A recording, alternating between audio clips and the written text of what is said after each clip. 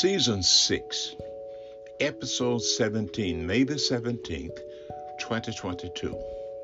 Hi, I'm Louis Lampley. Welcome to this edition of Journey of Discovery.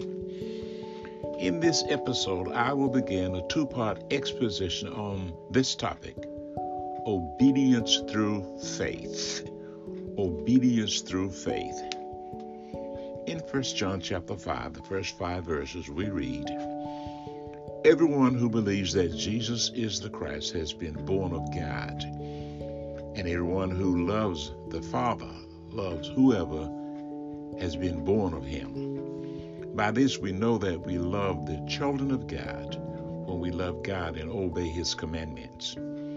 For this is the love of God, that we keep his commandments, and his commandments are not burdensome. For everyone who has been born of God overcomes the world. And this is the victory that overcomes the world, our faith." What is it that overcomes the world except the one who believes that Jesus is the Son of God? This is a rich passage. I hope you are blessed by it as we just go through it together. Here, John introduces the subject of victorious living. I could add victorious Christian living. While the Bible uses many terms to describe what Christians are, for example, they are called believers, friends, brothers, overcomers, sheep, soldiers, saints, and witnesses. In this passage, John will focus on the term overcomer. You hear here in 1 John 5:4. Later in this episode, we will discover the meaning of this term.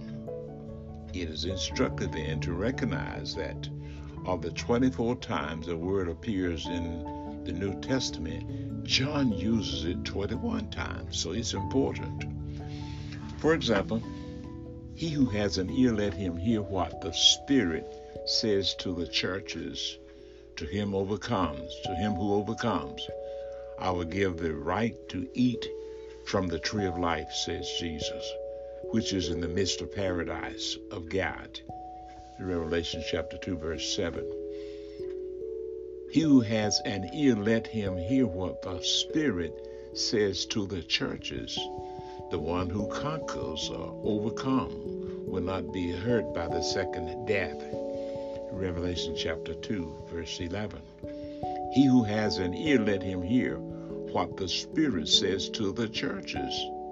To the one who conquers or overcomes, I will give some of the hidden manna, and I will give him a white stone with a new name written on the stone, that no one knows except the one who receives it. He who has an ear, let him hear what the Spirit says to the churches.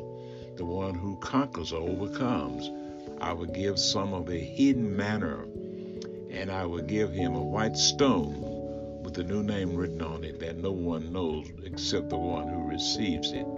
Revelation chapter 2, verse 17, chapter 2, 16, and 3:5, and 3:12, and 3:21. In other words, several different forms of this term overcome appear in the above verses to emphasize the victorious nature of the Christian. And so the Apostle John opens chapter 5 with this declarative statement: "Everyone who believes that Jesus is the Christ has been born of God." Whoever believes, or everyone who believes. Here's the question. What does that mean? Early in season 6, we spent a considerable amount of time on the subject of saving faith. So John's point is this: saving faith is the first characteristic of an overcomer. It is important to understand that the term believes conveys the idea of continuing faith, making the point that the mark of genuine believers is that they continue in faith throughout their life.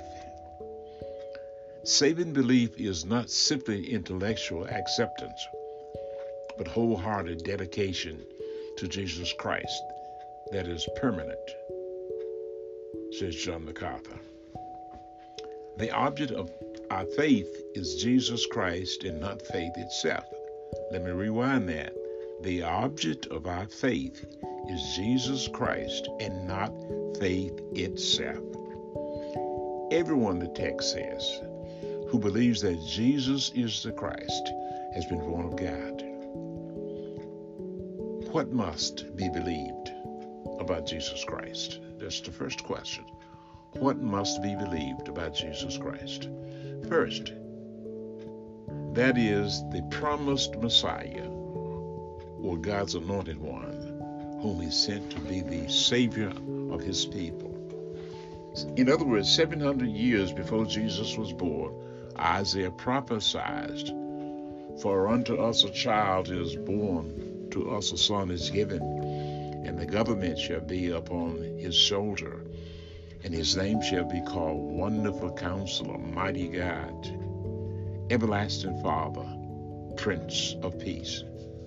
Isaiah chapter 9, verse 6. And in about or between BC 6 and 4, God dispatched the angel Gabriel to Mary's future husband.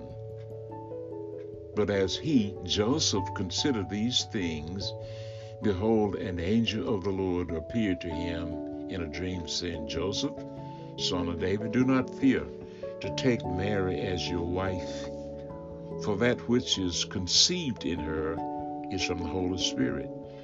She will bear a son, and you shall call his name Jesus, for he will save his people from their sin." Matthew chapter 1, verse 20 and 21.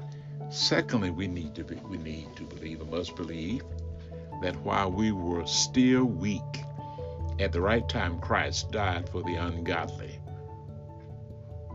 For one will scarcely die for a righteous person, though perhaps for a good person one would dare even to die. But God shows his love for us in that while we were still sinners, we were his enemies. Christ died for us. Romans chapter 5, verse 6 to 8. So everyone who believes that Jesus is the Christ has been born of God. Now notice the phrase, or listen to the phrase, born of God. That phrase was first used by the Lord Jesus Christ and is referenced in John chapter 3, verse 7. The tense of the Greek verb indicates that ongoing faith is the result of the new birth and therefore the evidence of the new birth. In other words, the sons of God will manifest the reality that they have been born again by continuing to believe in God's Son, the Savior. That is, the new birth brings us into a permanent faith relationship with God and Christ. In John chapter 10, we see these consoling words, "My sheep hear my voice, and I know them, and they follow me. I give them eternal life, and they will never perish, and no one will snatch them out of my hand.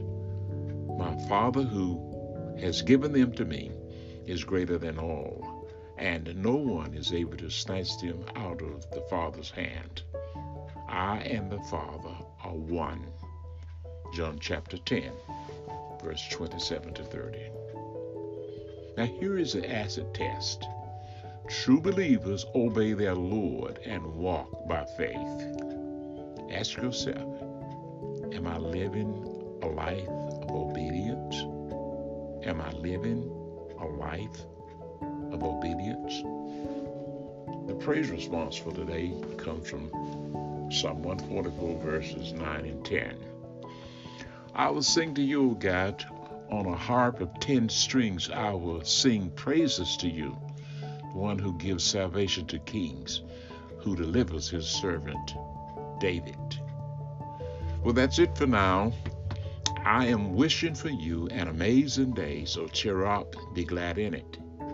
Good day.